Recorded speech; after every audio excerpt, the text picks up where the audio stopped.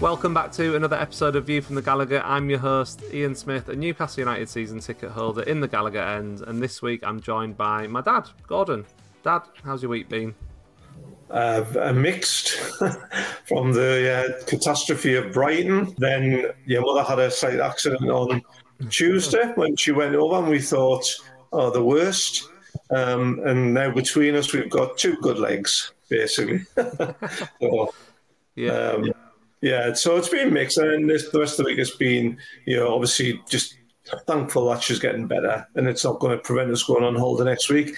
But I suppose the biggest disappointment was the call to the club on Monday morning, which we'll probably touch on later. We'll get to that in a minute. We'll talk about the Milan match in a little minute. I just wanted to start really with the sad news, really. Well, very sad news that former Newcastle United goalkeeper Steve Harper suffered a stroke earlier this week, and Harper's only 48 years old, so this news was pretty shocking, to be honest with you, wasn't it? Absolutely, yeah, very, very much so. Shocking is the word. Anybody when they're younger than me is it is a shock, and 48-year-old, but it just emphasises that strokes can hit anybody at any age. I mean, that's what they say, isn't it?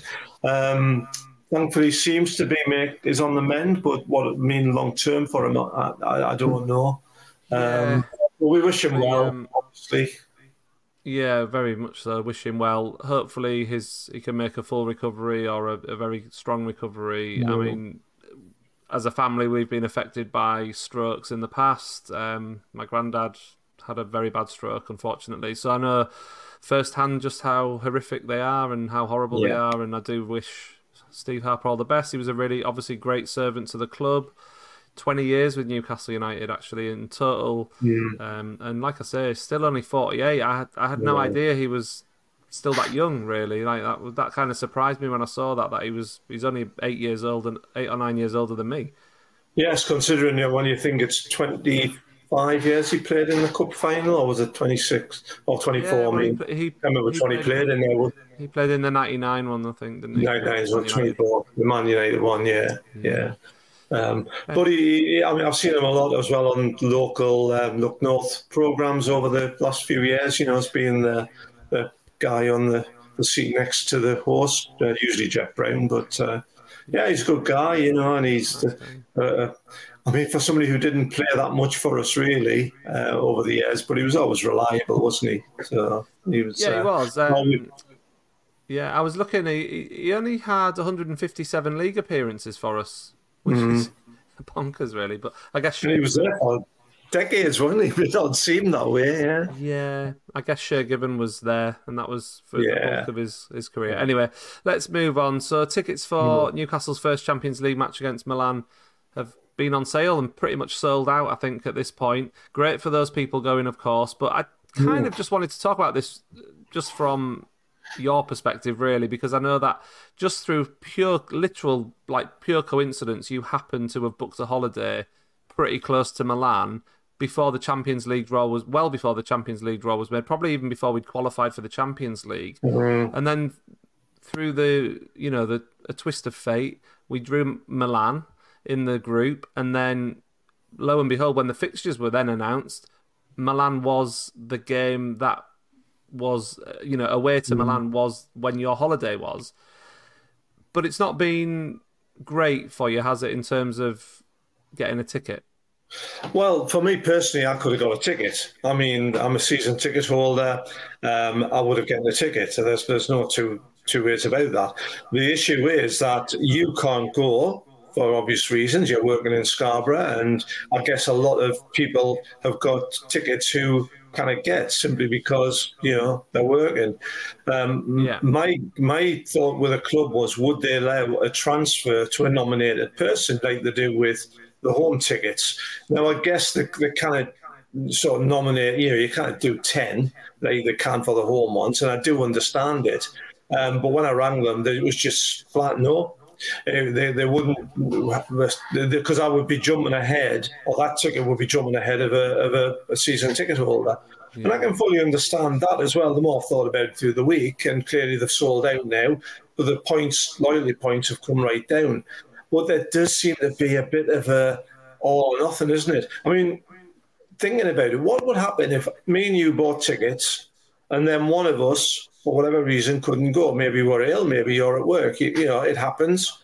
Then what happens to that ticket then? If you kind of nominate it, the chances are, particularly on going to Milan or any away fixture down in the south, say from here, you're probably not going to want to go, or you're going to find it difficult to go.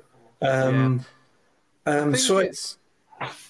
Yeah, I just think I totally understand what they're trying to do with the away tickets. I actually do get it and feel like that there was an issue of people with lots of loyalty points. Basically, the rich getting richer. I get that because there were quite a few people who would buy a ticket, get a loyalty point, and then not go to the game, but they'd pass it on to someone willing to buy the ticket at face value. I doubt there was very much.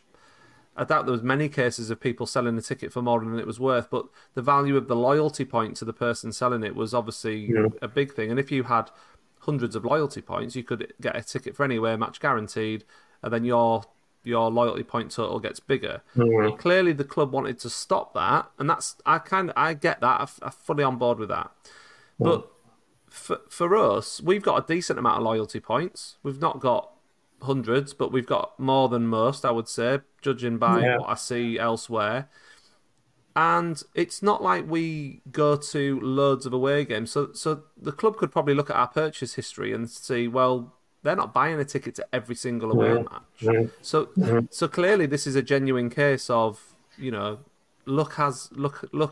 luck is that this game's arrived and you're abroad when it happens, but then you just can't get a second ticket for my man, basically.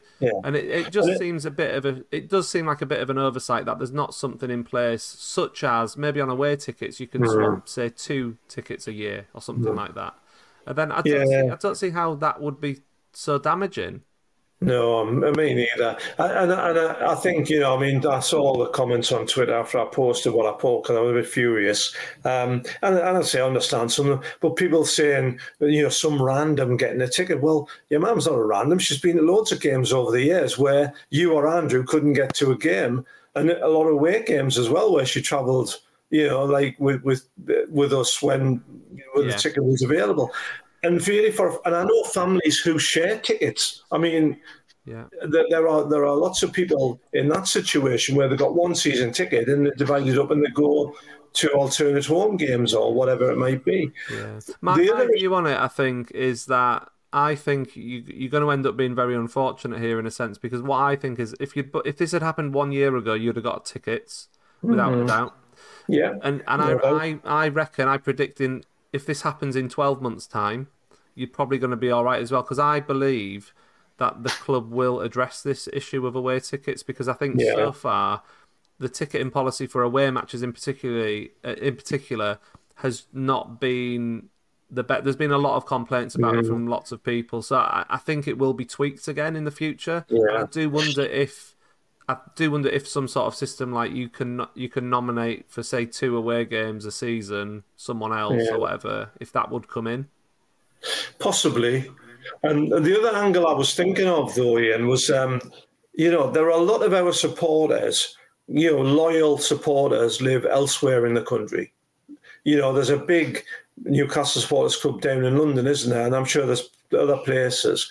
And those people, there's no point in them having a season ticket because they can't get to the home games. They can't travel. And under the new regulation anyway, if they nominate people to have that ticket more than 10 times, they'll get it investigated. So you've got a lot of loyal supporters down in other parts of the country who are relying on maybe people with season tickets. And as it stands at the moment, they're never going to get to a game. And this is what I was going to say. What you've got there was a closed shop. And I understand. It's a closed shop, but it's closed to a bigger group than it might have used to have been. But it's still but it excludes the. I wouldn't say more casual fan, because that's unfair. Like you say, you're talking about people who are ardent supporters. They just happen to live somewhere else, probably for work reasons, and it is now penalising people like that. That's right. And I mean, I know you can't go back to the old days, but when I moved away from the northeast in '79, I moved to Worcester, and the thing I missed most was obviously going to home games. I couldn't do it because I lived 5.5 hours car journey. Got the 3 or 4 home games, but what I did do was go to away games, and it was in the days when you didn't have to have a ticket. You just turned up, pay cash at the turn side. Now, obviously, that's long in the past. But I do think there needs to be some recognition of the fact that a lot of supporters live in different parts of the country, and that there should be some recognition of those, albeit that season ticket holders have precedence. I understand that as well. But it's a really, they've just seemed to have hammered it very quickly. It's gone from the back end of last season when the old systems were in place, and now we're here with digital tickets and this draconian But this set is of what I'm rules. saying, I think, Dad. I think the system will change again because I just think there's too much fuss about it. Yeah. Also, this is a club. We've got owners who are quite openly admitting they want to grow the fan base. They want to get Mhm. more supporters Mhm. in. Now, obviously, one step of that is expanding St James's Park, making more tickets available to, people on day trips and visiting the city, from other countries and what have you. Surely that still counts for away games in a sense. So it's going to be very interesting if the club in the future Mhm. start holding some tickets back for, I don't know, package deals from, say, Saudi Yeah. Arabia as an example, for some of these new fans that are going to start supporting the club. Like, Mhm. are they going to be allowed to purchase tickets in the future? And how's that going to fit into this system where the loyalty points is king and no one else has got a sniff? Yeah, and I mean, you think about your brother. He lives down in the southeast, as we know, and he would love to go to an away game. I mean, West Ham's his local team, as it were, and Yeah, but he hasn't been able to get a ticket for an away game at West Ham in the 6 years that he's lived near it. So, yeah, those are type of supporters who there are a lot of them who are now even yeah. more disadvantaged than they were before, and that's surely a part of the fan base that the club must recognise. Yeah. Do you know Well, what I well, mean? well. Andrew, my brother Andrew is a prime example of this, isn't he? He season ticket holder for 20 odd, 30 years, whatever, and obviously moved away to the southeast, and now basically can't get into games. It's very Yeah. difficult for him to get into games. So it's an issue that's going to rumble on. I do appreciate there's all kinds of viewpoints. There's probably people going to away games as well now who wouldn't have got the opportunity to. So in that respect, great, that's Mm, working for some people. mm. But I think if you take the policy overall, that it's just not quite right. It's just not No, quite right. It still needs some tweaking, and yeah, it's a real shame that you just happen to be an hour from Milan and you're not going to be able to go because of not yeah, being able to get Mama ticket, basically, yeah. for what It, would have it, been it is a shame. a really special occasion, like a really Yeah. nice coincidental trip. But Mm, it is what it is, and it unfortunately, is. the club's policy Just is the one thinking about that. The one last thing is, and I was thinking, dwelling on this during the week. The days of 12,000 of us going to Milan for a group game or a round of the Champions League, it'll just never happen now because the capacities or the amount of tickets we're getting for this. I mean, it's 4,200. I hmm, mean, when you think what we did when we went into Milan, it was just a yeah. different age, and it's Seemed only like 20 a years. it seemed like a very simpler time, didn't it? In a sense, It like certainly did. in Yeah. the I mean, really, from the moment Mike Ashley bought the club, actually, is when, if you look at the revenue of the Premier League, Mike Ashley arriving at Newcastle, he came at Mhm. exactly the wrong time for us because the Premier League and the growth of the game abroad and as a premium entertainment product really Mm. rocketed from about 2005 onwards. And basically events such as football matches, tickets are at a premium for in a way that they even weren't 20 years ago. Like some of our Champions League home matches, which people have pointed out to me, I hadn't actually realised this, but they weren't played in front of a sold out St James's Park. Some of those group games. Yeah, it's hard to imagine that, isn't it? I mean, because we're getting not sort of every home league game sold out now, but those Champions League nights, particularly the second lots with Bobby Robson, when I mean we lost those first three games, didn't we? And it does seem amazing, doesn't it, that they weren't sold out? But Yeah, football, it's different, it's one of and those things. I don't know. It's mad. There was no Twitter then, thankfully, which made life a lot easier. Yeah. Okay, very quick comment then about the Brighton match last week. We won't dwell on it for too long because it was obviously very horrific. I think a few lessons to learn from it in terms of just where we are as a club, in a sense. I think I heard Alan Shearer talking actually on his podcast the other day with Gary Lineker, and he made a point about Newcastle's transfer business, and he said he wasn't sure. He thinks that we've improved the squad, but we haven't improved the team from last season. Now, I don't necessarily agree with that because I think we probably have got a slightly better team overall. We haven't seen it yet, I don't think, but I know what he's saying. We've bought Livramento and Hall, and that's for the future in a sense. They're not first teamers now. I don't know. What do you think to that kind of point of view? Do you think the team isn't better, or do you think the team hasn't strengthened enough? I think it's hard to say one way or the other after 4 games. Is what I think. I think after the Villa game, there was a huge overreaction, and 1 or 2 of the YouTube sites went overhead, over the top, that we were, brilliant beyond belief. We were, and the emphasis on that performance. But that performance was flawed. I mean, it was great performance and we won comfortably, but there were lessons in that performance. The Man City game, we can almost say, well, it was sort of a game we expected to lose. But remember, before that game, we were all anticipating we might get something from it, even if it was a draw. But yeah, I felt very confident about that game. Not very confident, but I felt like we could actually win that game for the first time that I could ever remember thinking about Man City. And obviously, and I actually still don't think. I think it's a bit weird, isn't it? The whole way we judge and view games, but the first half of that game was extremely disappointing.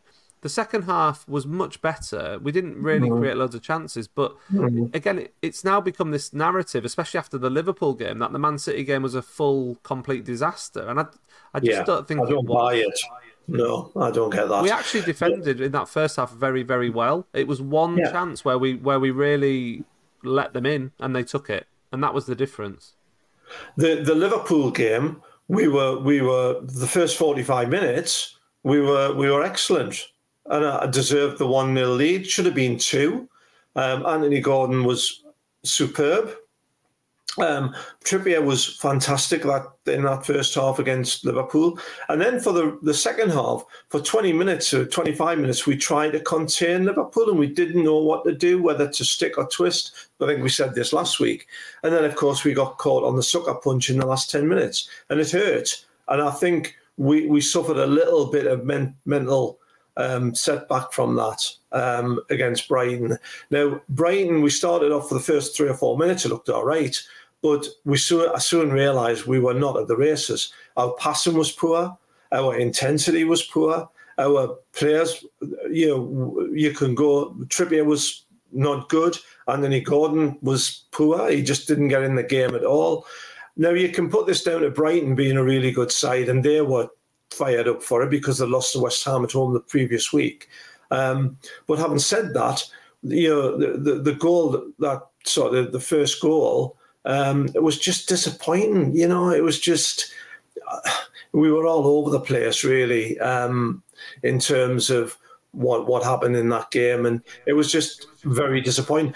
Nick, I mean, we'll talk about the players. That's what you want to go on to, but Nick Pope looked like a pale imitation of Nick Pope in that match.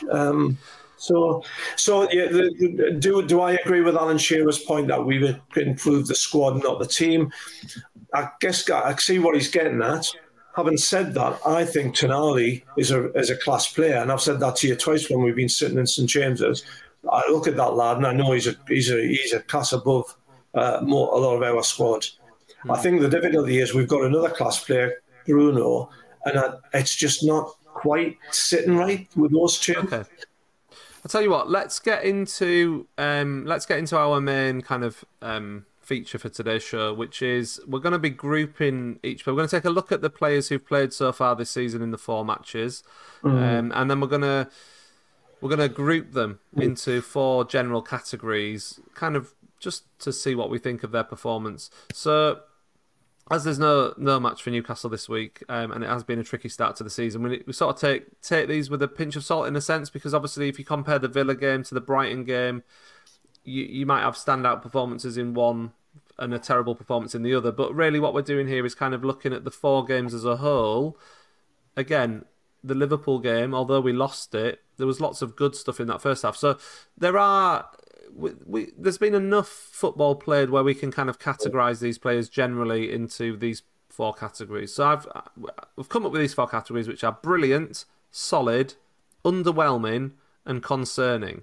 So I think the easiest way to do it really is kind of just to go through the players. What do we reckon? Should we go through them in? We'll go through them in squad number order. Okay, right. So we'll start with Kieran Trippier. So for me, I've put Trippier in solid for this season. Yeah. Now he's had, I think against Liverpool, he was absolutely outstanding while he was on the pitch. But overall this season, he's been absolutely solid. Yeah, agree. I think, like I was saying, against Liverpool, and I think he did well against Villa, and I think it was just really the Brighton game that he didn't play very well. But then I think that was a team malaise as well. True of many players against the Brighton game, I suppose. Okay, let's move on to Botman. So, what did you go for Botman? Well, he's at least solid, and I think we missed him on Saturday. So, yeah. I mean, I love Botman. I think he's a really, really good player, and I think he's a big miss when he's not there, as he's proved. He was a tricky. I agree. I think there's not many players to go in brilliant for me, but I think Botman is potentially one of them. I think I did put him in solid in the end, but it was a very high solid, if that makes sense. I think we do miss him when he's not there, no doubt. He's our best centre back in the squad. And I think he was so unlucky to give that Liverpool equaliser when the ball hit him on the back, and then he hits his heel and he plays the perfect through pass. I mean, on another day that bounces in a different direction, doesn't it? And that kind of thing. Absolutely. But there you go. No, Botman solid, high solid. High solid. Yeah, just on the edge of brilliant. Yeah. Fabian Schär. Again, I think I would put Schär and Botman together. Quite interesting, actually. When I was doing this, when I looked at the defenders, a lot of them ended up in solid. Now, the thing is, what's weird about that is I have actually got some concerns about the fact that we're conceding so many goals now and we're not keeping clean sheets. But as I wrote about earlier in the week, I actually don't think the issue with the number of goals we're conceding is necessarily down to the defence in a way, which sounds a bit bonkers, but we'll come on to that as we come down to some of the my view on the central defenders is that we would be a lot worse off if those 2 players weren't there. Yeah. So I'm with you as well. I also put Schär in solid again. So far we've had 3 players all in solid. Botman maybe just edging it into brilliant. I'll skip over Lascelles. He has played, but he hasn't really played enough to give him a judgment. So Joe Linton. So Joe Linton, for me, I've put him in underwhelming. Yeah. And it hurts me to say that because I love Joe Linton, but if we're being honest, he has not. I don't think he's been himself this season so far. He hasn't had that dominating. He hasn't played that dominating role like he did do last season, where he bullies people all the time. He's looked a little bit. I don't know. I think I agree. He looks. He hasn't been, and I think it's to do with the makeup of the midfield, and it's not as clear cut as what Joe Linton should be doing. I also think he started off quite well linking up with Anthony Gordon, particularly against Villa, but I think he misses Joe Willock, because they had this interchanging, and I think we miss Willock, because of his speed and his athleticism. He gets about the pitch. I'm not saying Anthony Gordon doesn't, because Anthony Gordon's been really good, but I think Joe Linton has been underwhelming. I think he's not at the level he was last season. And that maybe the factors in there, like he was slightly injured. Yeah. I mean, I was surprised he played last Saturday. Yeah. So that had Yeah. something to do with it. I don't know, but he wasn't. Yeah. He's not important. He didn't impose himself Yeah, this is my as point. much. I don't feel like it's like Joe Linton, like we've watched for the last year and a half, 2 years. No, I think no, he's just not been quite on it this season so far, and yeah, hopefully he can come back after the international break, have a run against some teams on paper that we should be able to compete with, fairly yeah. well, and hopefully Joe Linton can rise into a solid category. Okay, let's move on to Tonali then. So, where did you put Tonali in the end? This is really hard, this Tonali one, because Villa, he was brilliant. Yeah, I mean, he wasn't just good; he was brilliant. He was the best he player was on the pitch. outstanding. Yeah, I think I didn't see the Man City game, to be honest, so I'm a little bit of a disadvantage there. And then your Liverpool game, I thought he did okay, but I think second half he was caught. He was one of the ones that was caught between this attack or defence thing, and we were trying to retain possession. Having said that, he's a class footballer, and his passing generally is really, really good. And what's really interesting to me with Tonali is when he gets the ball, he knows what he wants to do with it before he gets it, and he makes the pass quite often immediately. And I think some of the players with him are not quite on that wavelength yet. yeah. I would Too. put him as solid, personally. Yeah, I I, would really I, put him towards brilliant, but I still think he's, I, th- I think by the end of the season he'd be in brilliant.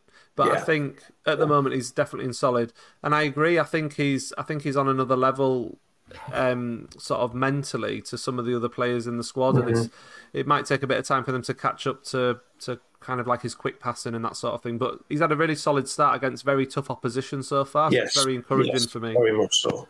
Okay, Callum Wilson hasn't played loads of minutes, but for me, when he's come in, I think he's looked more than solid. And actually, I was surprised he didn't get the start against Brighton. I'm surprised Yeah, I that he was as well. started against Brighton.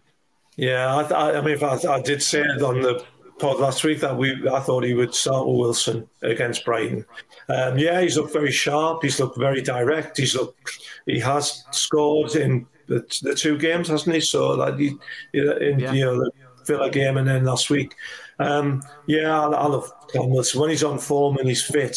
He's a very good centre forward. Yeah. So he's definitely had a solid start despite limited minutes. I think we both agree on that. It's quite interesting how we pretty much agree on everything so far, actually. What about the next one then, Anthony Gordon? Well, I think if he played well against Brighton, then I would have had him in towards the brilliant, because Okay. I think he was brilliant against Villa. I think he played really well in fact, he was good against Villa, and I think he was even better against Liverpool in that first half. Yeah. He deserved his goal, and he was ripping Trent Arnold off. And unfortunately, he got taken off. So I think he was towards brilliant, but I still think I've struggled to give any of them really a brilliant mark. To be honest, I've put Gordon in brilliant, and I tell you why. Because for what you've just said, so the Villa game he was outstanding. For the Liverpool game, while he was on the pitch, he was the best player on the pitch, and when he went off, that was when our problems really began.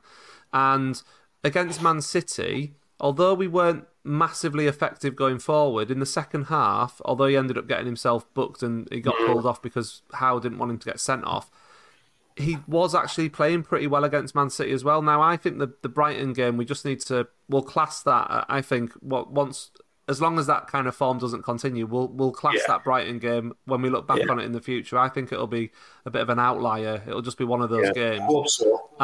And so for me, I think I put Gordon in brilliant, because I think he's been our best player so far this season, and I think I'm really, really excited to see what he does actually for the rest of the season, because I think we've got a real good player on our hands there. Okay, let's move on to Matty Targett then. Matt Targett, he's played a little bit. He only played last week, didn't he? Really, and how much was it? A bad team performance, and he got something. He did come on against Liverpool as well.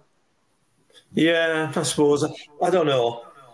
I mean, it's difficult to judge a player on a game in a bit, isn't it? Really, it's like I put him in concerning just because obviously he has played in basically the Brighton game was a nightmare, and the end of the Liverpool game was where it all went wrong when he was on the pitch when Yeah. that happened. Now, the reason I put him in concerning though is because it's like his performance has been concerning in the sense that he's looked off the pace. Now, I don't want to kick I the had him as can down, underwhelming.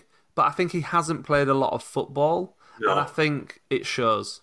Yeah, and I think that's why I would have given the benefit there, and I would have had it as underwhelming, which is slightly better than concerning.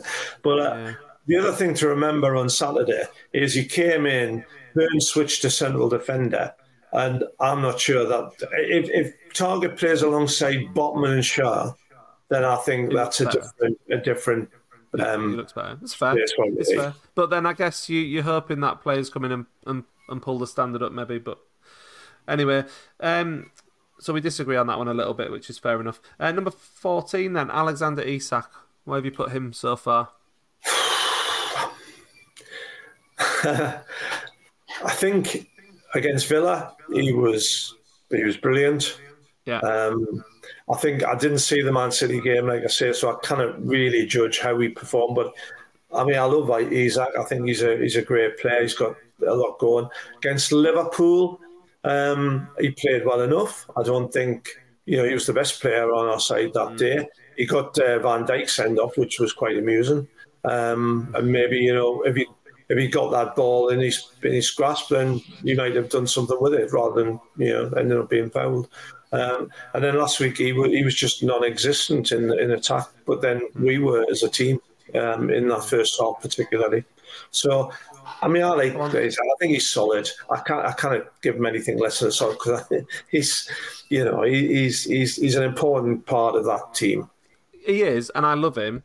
Based on the start of the season, I put him in underwhelming because the Villa game was very good, but but I don't think it's necessarily his fault. The reason he's been underwhelming, I actually think as a team we've struggled to give him the service that he requires for him to shine. And I appreciate it's a team game, and maybe that's a little harsh on Isak, but I do feel like his start to the season has been underwhelming, and that's because really he hasn't really been that involved in some of the games, and that's been a big part of why. Is there this question with Isak then? We had this when he first came into the team, and he was being switched with Callum Wilson about him leading, being the centre forward rather than in a front three with. Because I think if you give him the right service, and by the right service I mean through balls and kind of playing diagonal balls into channels for him that he can run onto, he'll score against anyone. Yeah. The problem is, I think, unlike we've got two strikers who play very differently. So when Wilson comes on, you want the ball to the touchline when crosses coming in, but Isak's not like that. So it's almost like we have to play slightly differently when Isak's on the pitch to Wilson. Whether he can't, I don't think it's that he can't lead the line himself. I think he's more than capable. I think he's absolutely brilliant. I genuinely think he's potentially could be a world-class footballer. I just think so far this season, it just hasn't quite happened for him, but it's not all his fault. But for me, it's left it just a little bit underwhelming at this point. But I hope by, I don't know, the end of October, he'll be more than solid, because I think he's more than capable of that. Yeah. What about Harvey Barnes? Well, there's an interesting one.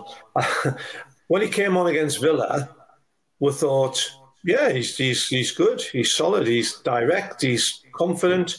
When he came on against Liverpool and looked like he was hesitant, he was underwhelming. Yeah, he had very similar. He had very similar chances against Villa and Liverpool, didn't he? He almost had carbon copy versions of where the ball came to him and how he was running. And against Villa, it was never in doubt that he was going to score. It was never in doubt that he was going to cross the ball to Wilson. I said that to you, didn't I? That was when he just ran through that ball against Villa. You just knew he was going to score. Yeah, but if he'd done that against Villa, we might have won the game. But for some reason, he just didn't. He could see him sort of physically thinking in his head, like, "Oh, what do I do now?" He stopped, didn't he? I mean, he stopped and looked across, And then, you had Wilson in the middle, and the chance went, didn't it? Yeah, it was strange. So, did he come on against Brent? Because I switched the telly off and left after 20 minutes when he went 3-0, because it was just, I had to go and pick him up anyway. But basically, I don't know if Harvey Barnes came on against Brighton, did he? Can't remember. I think he did, but I can't remember. Okay, let's move on to Nick Pope. So what did we decide on him? Are we saying underwhelming? Well, you said underwhelming. I actually gave him the benefit of the doubt and put him in solid, which is, I don't know. But yeah, he's one of those ones. It could have been either. Yeah. I think his time will come. I think, as I say, Brighton was just a nightmare match. And the bounce back against Brentford will be interesting to see. I just hope it happens. It's going to tell us a lot about how we get on, I think. Nick Pope? I think he's been a little bit underwhelming, I have to say. And I think it's almost like the elephant in the room, this one, I think, with Nick Pope. Yeah. You almost don't want to say it because everyone loves him, but I just wonder if he's the actual top quality keeper we actually feel we had or want or need going forward. And I wonder in a couple of years' time if he'll still be our keeper. I suspect not. And I'll tell you why. I think he's not. The thing that's worrying at times is he's kicking and he's passing from. And if you look at the top teams, they have keepers who can play with their feet. And I don't think Pope can do that. I mean, I like Nick Pope. I love Nick Pope. And last season he was outstanding for us. But I just wonder about his hand injury. I know somebody mentioned this. Does that play in his mind a little bit? But if you look at Saturday, the Brighton game, the second, was it the first goal? The one that basically that he kicked it out and kicked it straight to a Brighton man. Then it came back in. Tonali sort of waved his leg at it and then didn't close the player down, and the shot came in. Now, last season, I think Pope would have done better with a shot. But he spilled it straight back out to Ferguson, who rifled it into the net. So Pope was involved in two of those mistakes, as far as I could see. And maybe I'm being harsh on the shot because it was a hell of a shot. It's not just that for me, Dan. I have concerns. There's just been a couple of times, even in the Villa game actually, but the Liverpool game at home, both the games when I've actually been there this season, there's just that he doesn't fill me with confidence when the ball comes back to him, to his feet, like you say. That worries me. And I was actually saying to someone pretty recently, like, it kind of reminds me of, when Pep Guardiola got rid of what's his face from Man City, if his name escapes me at the moment. Joe Hart. Joe Hart.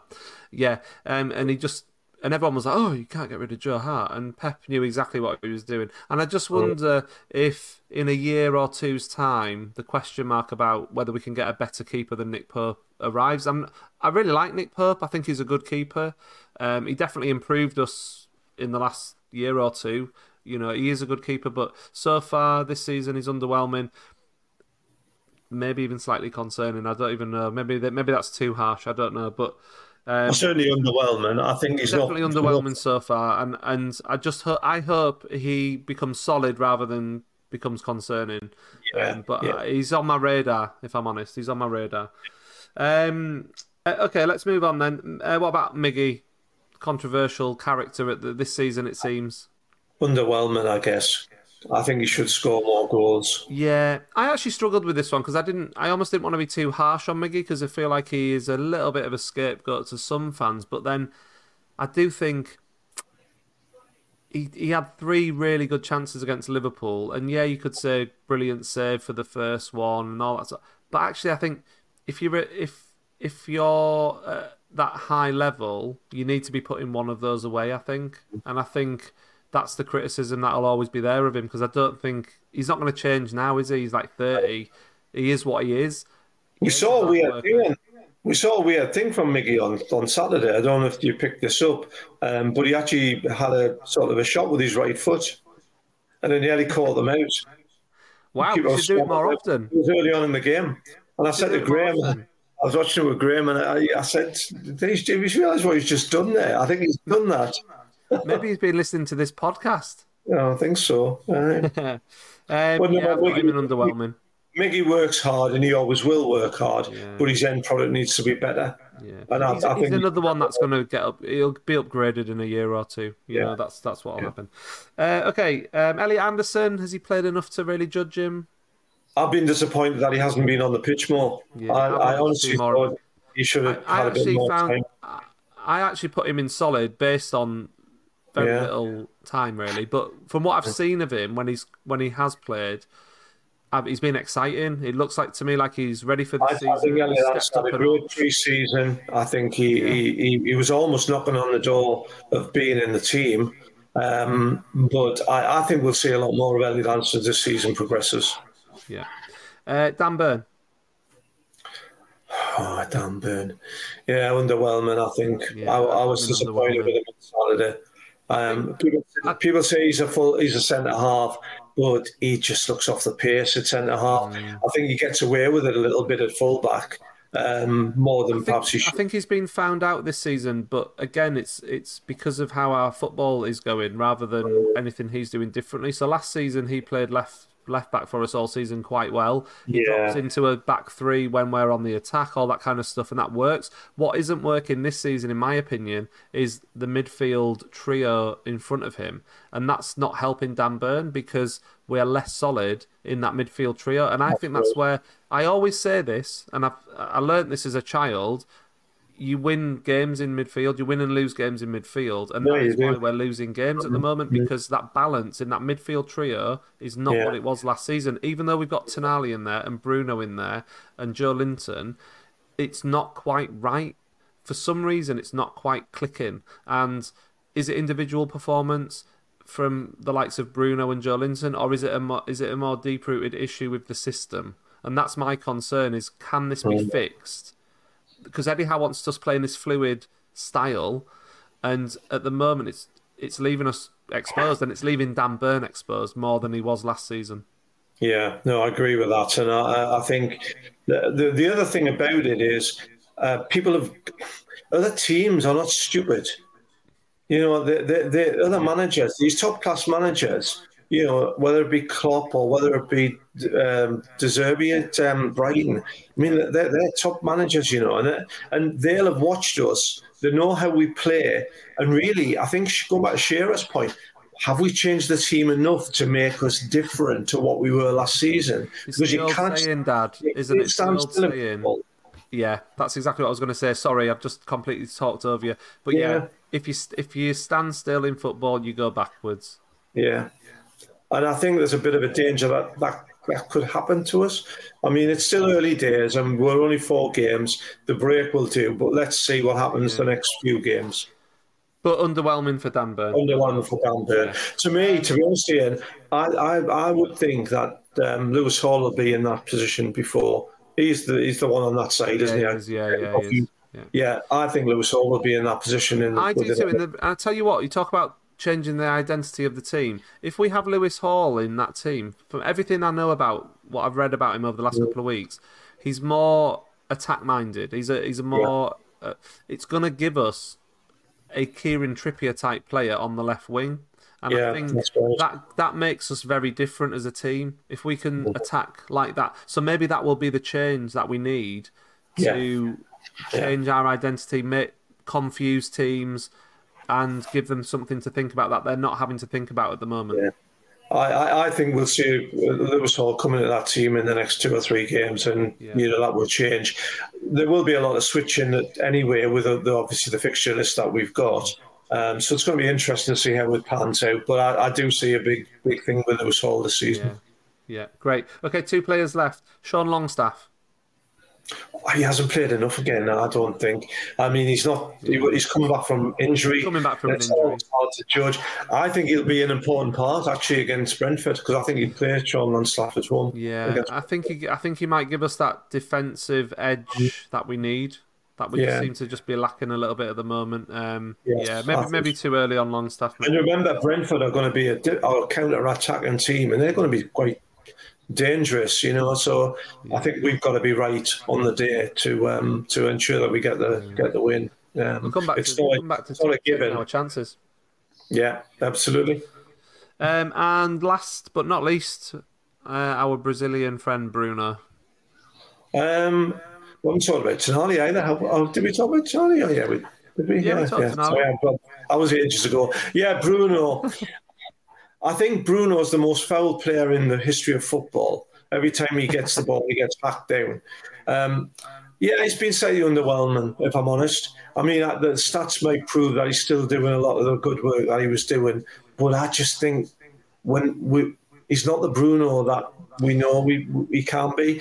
And the thing I said to Graham on Saturday, that's Graham's my brother-in-law. I was watching it with him, and basically I said, class is permanent, form is temporary, and I think Bruno is still a class player. And I think it's just about Eddie Howe getting the way of working, getting him and Tonali to work together. Yeah. That emphasises their strengths. Okay. Not to be too controversial here, but I actually put Bruno in concerning, but absolutely not because of his ability, but Mm, because I feel a little bit concerned about how long Bruno hasn't looked like Bruno for.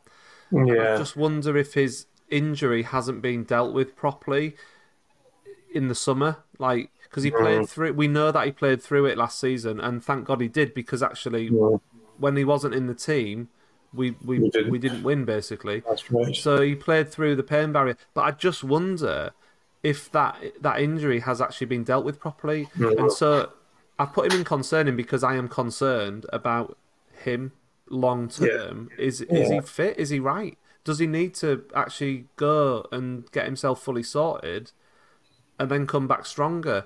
That's my Mm, concern with him because yeah, he's definitely it's a been fair point. underwhelming. He hasn't Yeah. been the Bruno that we know and love, and we all want Bruno Be to be interested to back. see how he gets on with Brazil, with this two games he's got for them as well, won't it? Yeah, So he might show a lot. I don't know. we'll see. Football's amazing, isn't it? We have these great players, and we kept saying last season, particularly 18 months ago, and then through the big early spot last season, Bruno, and all that. But actually, it's interesting that this start there has been a lot of murmurings about Bruno, Yeah. which weren't I just there. want to. I mean, I just want to state I love him, and I think Ah, it's nothing about his ability because he's got it, and but I just want to see him back to what he was like the first 12 months he was at yeah, the club. yeah, definitely.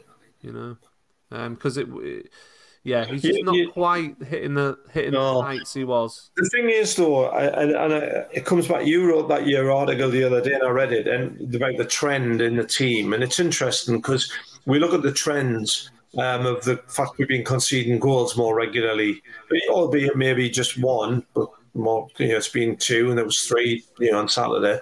Yeah, But that trend has been there in this sort of last 6, 7 months.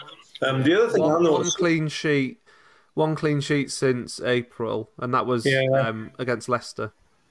And in terms of our home games, when you look at it, I mean, Arsenal came and beat us. Then we beat Brighton, drew against Leicester, beat Villa, and lost to Liverpool. So that's 2 out of 5 home league games, albeit over to the end of the season, beginning anew. But those games at the end of the season were not games that need to be just neglected because they were important matches. So 2 out of 5 defeats at home when we hardly lost 2 games in the whole season, but we did. But it was over like 8 or 9 months.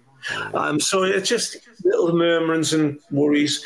It just goes to show where football can take you, doesn't It it? was always going to happen. We were always going to have a dip. It's happened at the start of the season, but actually, I still maintain the Liverpool game was just a freak. We should have won that game. So it Yes. wasn't actually. If we'd have won that game, we'd have gone, yeah, we deserve to win and everything's fine. We Mm. lost to Man City, we beat Liverpool, and we beat Villa. Nothing's wrong there. And then it's a very different outlook. But because of the way we lost the Liverpool match, and then lost obviously badly to Brighton, it now feels very very different to Very how it bad. should be Yeah. feeling.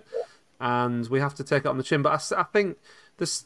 I'm still confident the team will get on a roll after this international break. And Yeah. yeah, if we can beat, I still think we're. beat I still think Brentford, we're a good team. I think we're a good team, and yeah, I'm know that Eddie Howe, the way he works, he'll be pouring over everything over this break. I just think he needs to be maybe a bit braver with some of his team selections. I think agree. it has become a bit samey, and maybe that is one of the issues he needs to address as the manager, coach. And I think we've got to introduce something new into the team that will make us. And Tonali and Bruno are great players. And up front, we've got a lot of goal threat. We said this, didn't we? We would score loads of goals. We'll see where we are, as I say, by the end of October. That's a good run of games. Lovely. Right, thank you, Dad. You're welcome. Good show.